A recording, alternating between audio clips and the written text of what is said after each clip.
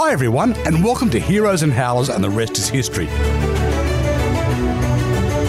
I'm Mikey Robbins, and you mightn't know this about me, but I've always been a bit of a history tragic. Yep. But my mate Paul Wilson... Hi everybody. Paul's a proper historian, all the way from Oxford. Thanks Mikey. Okay folks, so here's the show. It's about the unsung heroes, the bizarre twists of fate, those weird bits of history that have surreptitiously changed the course of mankind. Actually, mate, it's also about the cock-ups, the howlers, those moments of madness, tragic, they're sometimes funny, that have made the world what it is today.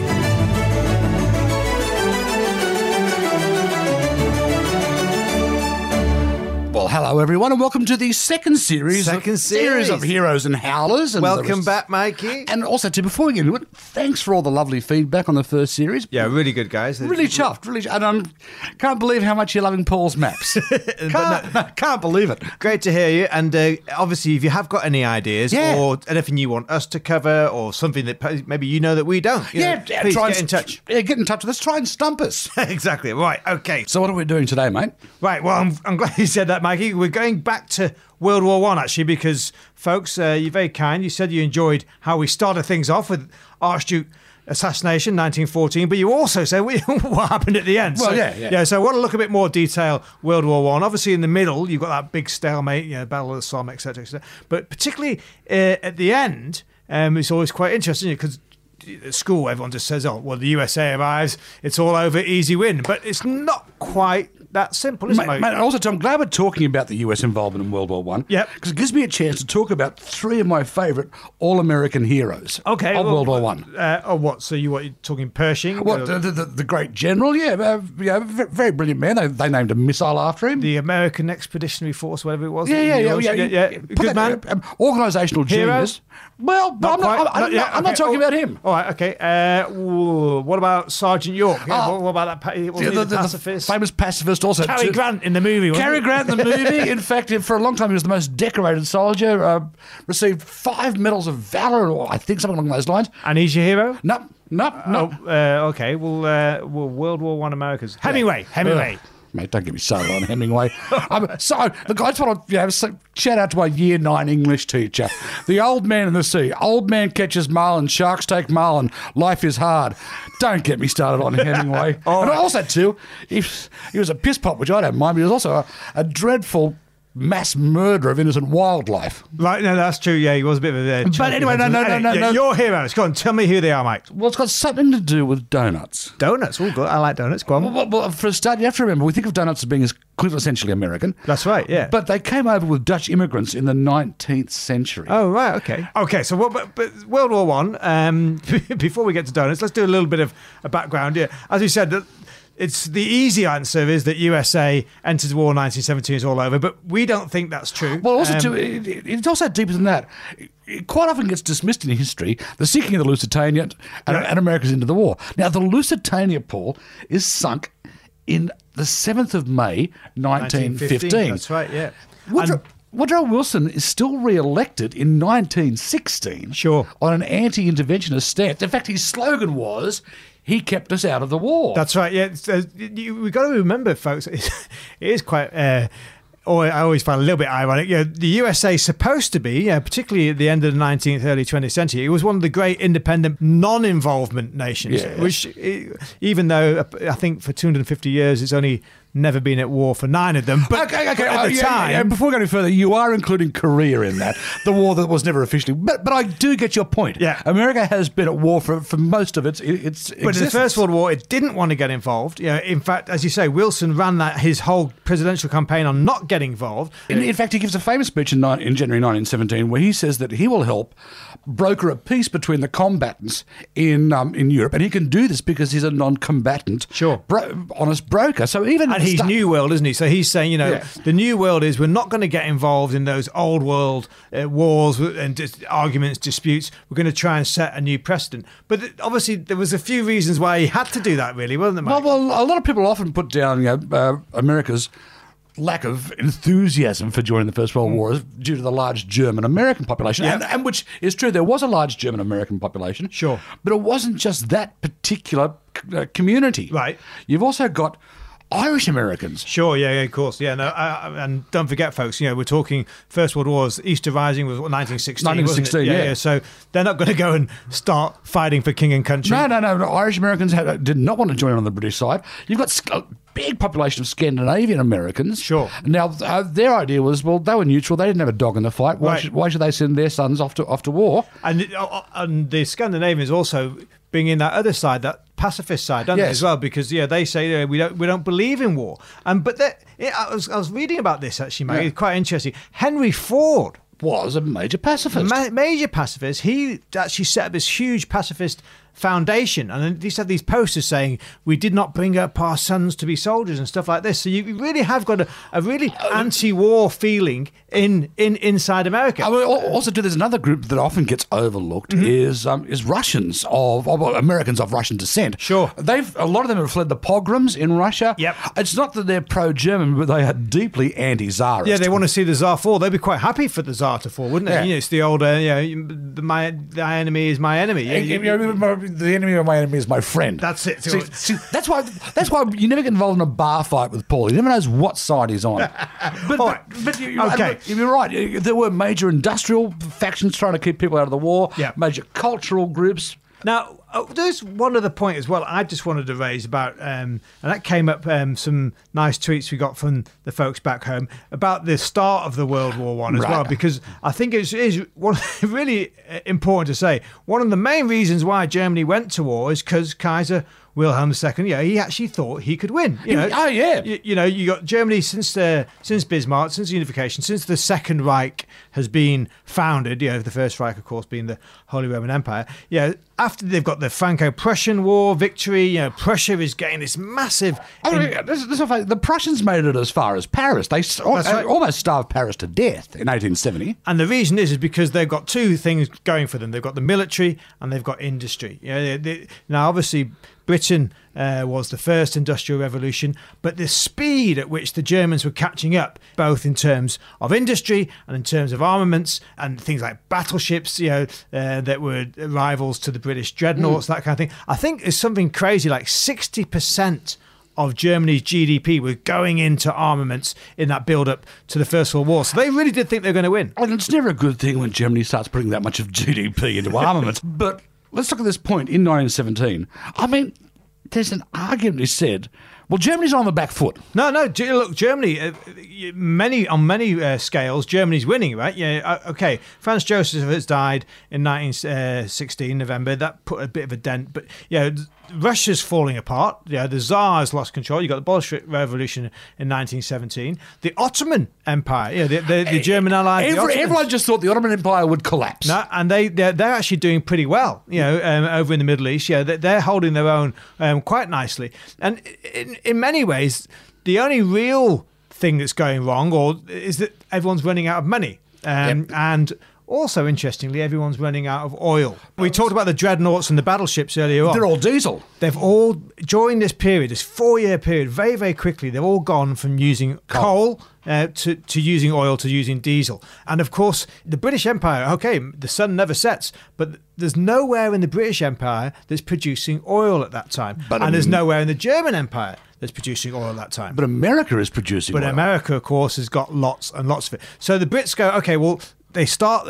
in Persia, what will become British Petroleum. They realise how important it is, so they're jumping onto the oil fields, but they need it. They don't need it tomorrow, they need it yesterday. And they also need the money to keep the campaigns going. So they only got one place to turn, and they have to turn to America. And that's where my three heroes come from. I'm going to give you their names now. Go on. Margaret Sheldon, Helen Purviance, and Stella Young. Okay, so these three American ladies. Yes. So what are they, US nurses or? Not quite.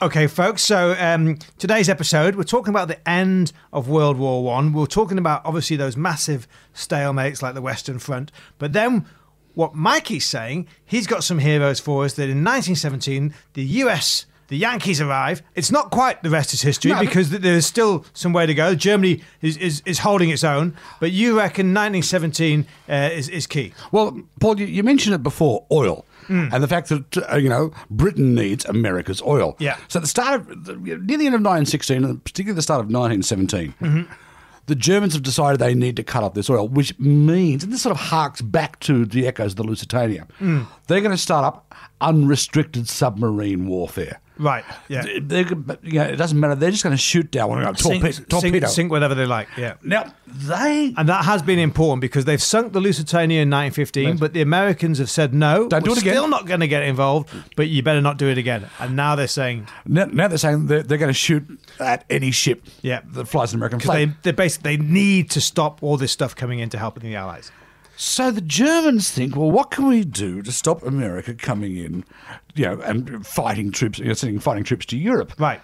And that's when one of the dumbest moves in geopolitical history happens. Mate, have you heard about the Zimmerman telegram? Oh, yes. Okay, the Zimmerman telegram, 1917. Yes, go on. Okay, Arthur Zimmerman. Yes. He's the German foreign officer. He's the German foreign officer. That's right. He's back in Germany. He sends a telegram to Hermann von Eckart, who's the German ambassador in Mexico. Yes. Now, the idea is, he basically tells Eckart to let the Mexican government know that if America declares war on Germany for torpedoing their ships, then Germany will back, with arms and funds, Mexico to retake Texas, New Mexico, and Arizona. That is, and a lot of people laugh this off, though, Mikey, don't they? Yeah, they say, "Oh, this is never going to happen. There's no way the Mexicans do it." But I actually think Zimmerman perhaps gets a bit of a bum deal here because, well,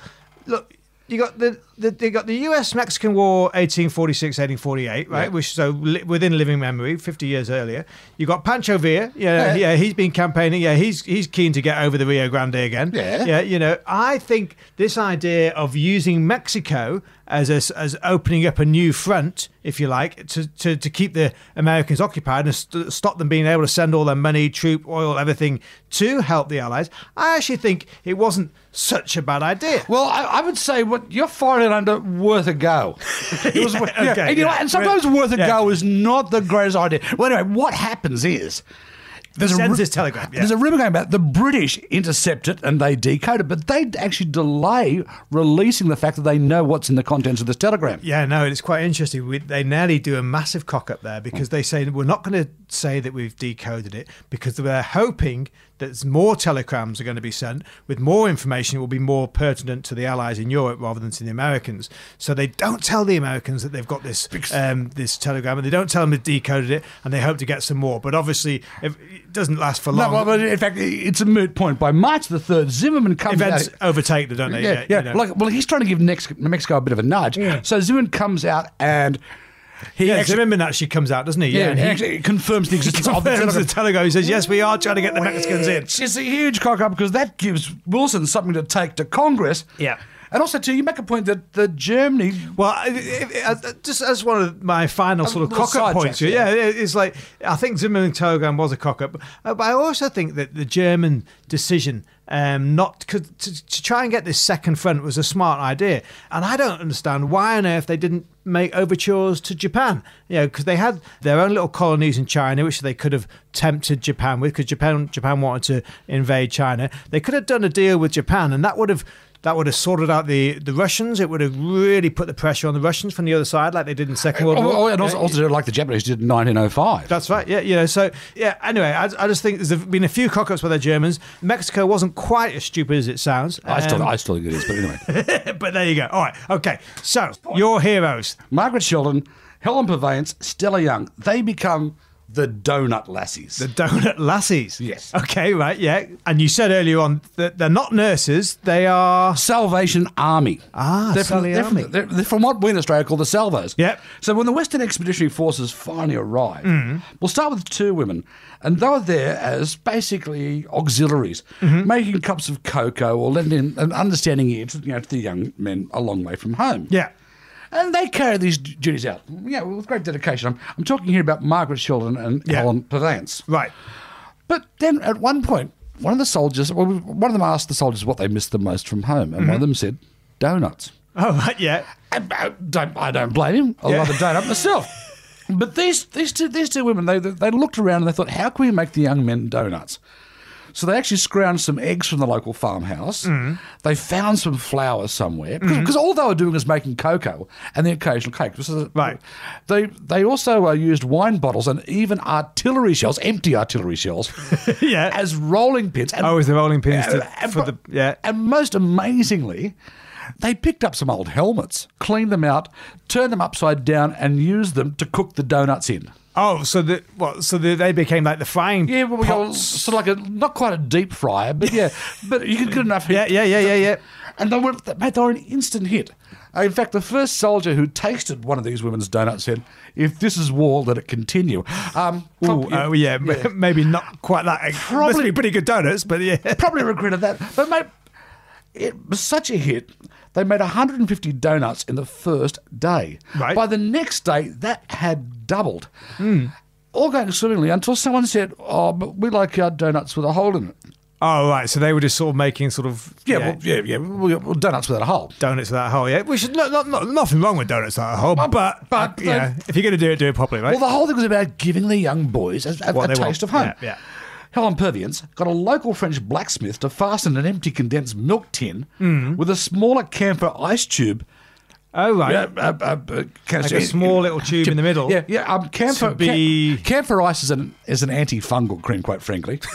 So he attached that at the top. Right. So they had a few of those lying around in the hospitals. Sure. Of course, No, in fact, every soldier got one because quite frankly, foot fungus. Trench foot. Yeah. So that sits in the middle. I mean, I'm no fancy engineer. Yeah. And so they are popping But that was out. enough to be the hole in the middle for the condensed. Yeah, okay, nice. And by that stage, it becomes huge. In fact, Helen writes a letter home. I'm going to read from a letter. Well, can you think of two women cooking in one day 2,500 donuts? 2,500? 8 dozen cupcakes, 50 pies, a bunch of pancakes, and 250 gallons of cocoa. Wow. But that's in one day. In fact, the whole donut thing goes up and down the Western Front. Right. All the Salvation Army volunteers start making... Everyone starts making donuts. They start making donuts, and they become known as the Donut Lassies. Right, okay. And they go down. In fact, there are posters. Well, there was one woman called Stella Young. Right. Who becomes you said there was 3. Yeah, go on. She becomes the face of the Donut Lassies. The face of the donut lassies. Okay. She appeared in several propaganda posters Right. extolling her work for the soldiers. And she actually gave an interview to the Daily Boston Globe. Right. She recalled one particular experience on the Metz front, which is on the Western Front. Yeah, Western Front, yeah. Under constant fire, she turned away from a bubbling hot donut pan, which is an upturned helmet, Yeah. to retrieve an ingredient when a piece of shrapnel tore through the tent, slammed into the tub of boiling lard that she was making use of. But she then says, and this is the point to remember, so many of the soldiers didn't even belong over there. They were just 16 or 17 years old. That's true. They just wanted to serve their country so badly. Now, this became so huge that, as I said, her face became the face of the Salvation Army for Right. years, reminding Americans of the job the Sallies had done. Which is probably why they're so well liked over there, isn't it, Mike? Because in England, we always sort of dismiss the Sally Army a little bit, sort of the brass band Bible bashers and that kind of thing. But obviously in Australia and in America, they are taken very seriously, probably because of that war effort that they made. Well, in fact, it's best summed up in a letter that Theodore Roosevelt Jr., because the son of the ex-president, because Roosevelt had 2 sons serving in and one of them died. Didn't one of them died, but the one who survived, the fighter pilot died. Very early fighter pilot. But Theodore Roosevelt Jr. wrote home to his father, the ex-president. And he says, before the war, I felt that the Salvation Army was composed of a well-meaning lot of cranks. Yeah. Now what help I can give them is theirs. Oh. And so it does actually change, the attitude towards the Salvation Army back at home. Yeah. Also, too, it's a major morale booster. Yeah. In fact, it becomes a National Donut Day for decades in America. Which becomes the major fundraiser for the Salvation Army in the States. And for years afterwards, they used Miss Young's face on the poster.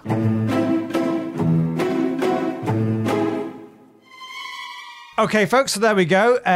End of World War I. The USA comes in, it brings money, it brings oil, and of course, it brings donuts. It does bring donuts, Paul. But you have to admit, America did change the outcome of World War I. That's right. Yeah, it completely. There was more factors involved. I think we're right to say it wasn't just America, and it wasn't obvious it was going to come in. But once they did, they changed the war But interestingly, what you want to say, Mike, is that World War I changed the USA. Like in the very microcosm angle I can give you, I mentioned the donuts before, and how World War I changed the attitude of Americans towards the Salvation Army. But also, too, you've got to remember, America wins the peace. That's right. It has not been bombed. It has not been damaged. Yeah. It goes from being, before the war, a debtor nation to the world's bank. So it sees the financial shift from Europe to America. And even inside America, you see a shift as well, don't you? Because you've got that great migration. In fact, the great movement of African Americans from the rural South to the north, to the industrial north, yeah. That kicks off during the First World War, and that isn't just an economic movement; it's a cultural movement as well. With the jazz, the blues, jazz and music, and the music from the South spreads in and it changes. Well, in fact, it's a whole part of, and this is what I want to get to, is how popular culture, the centre of popular culture, which had been Europe for centuries, in the Western world. For the whole world, really. It's all been centred in Europe, and now it's centred, or it shifts. Shifts New to centre to America. And you talk literature, Scott Fitzgerald, that kind of thing.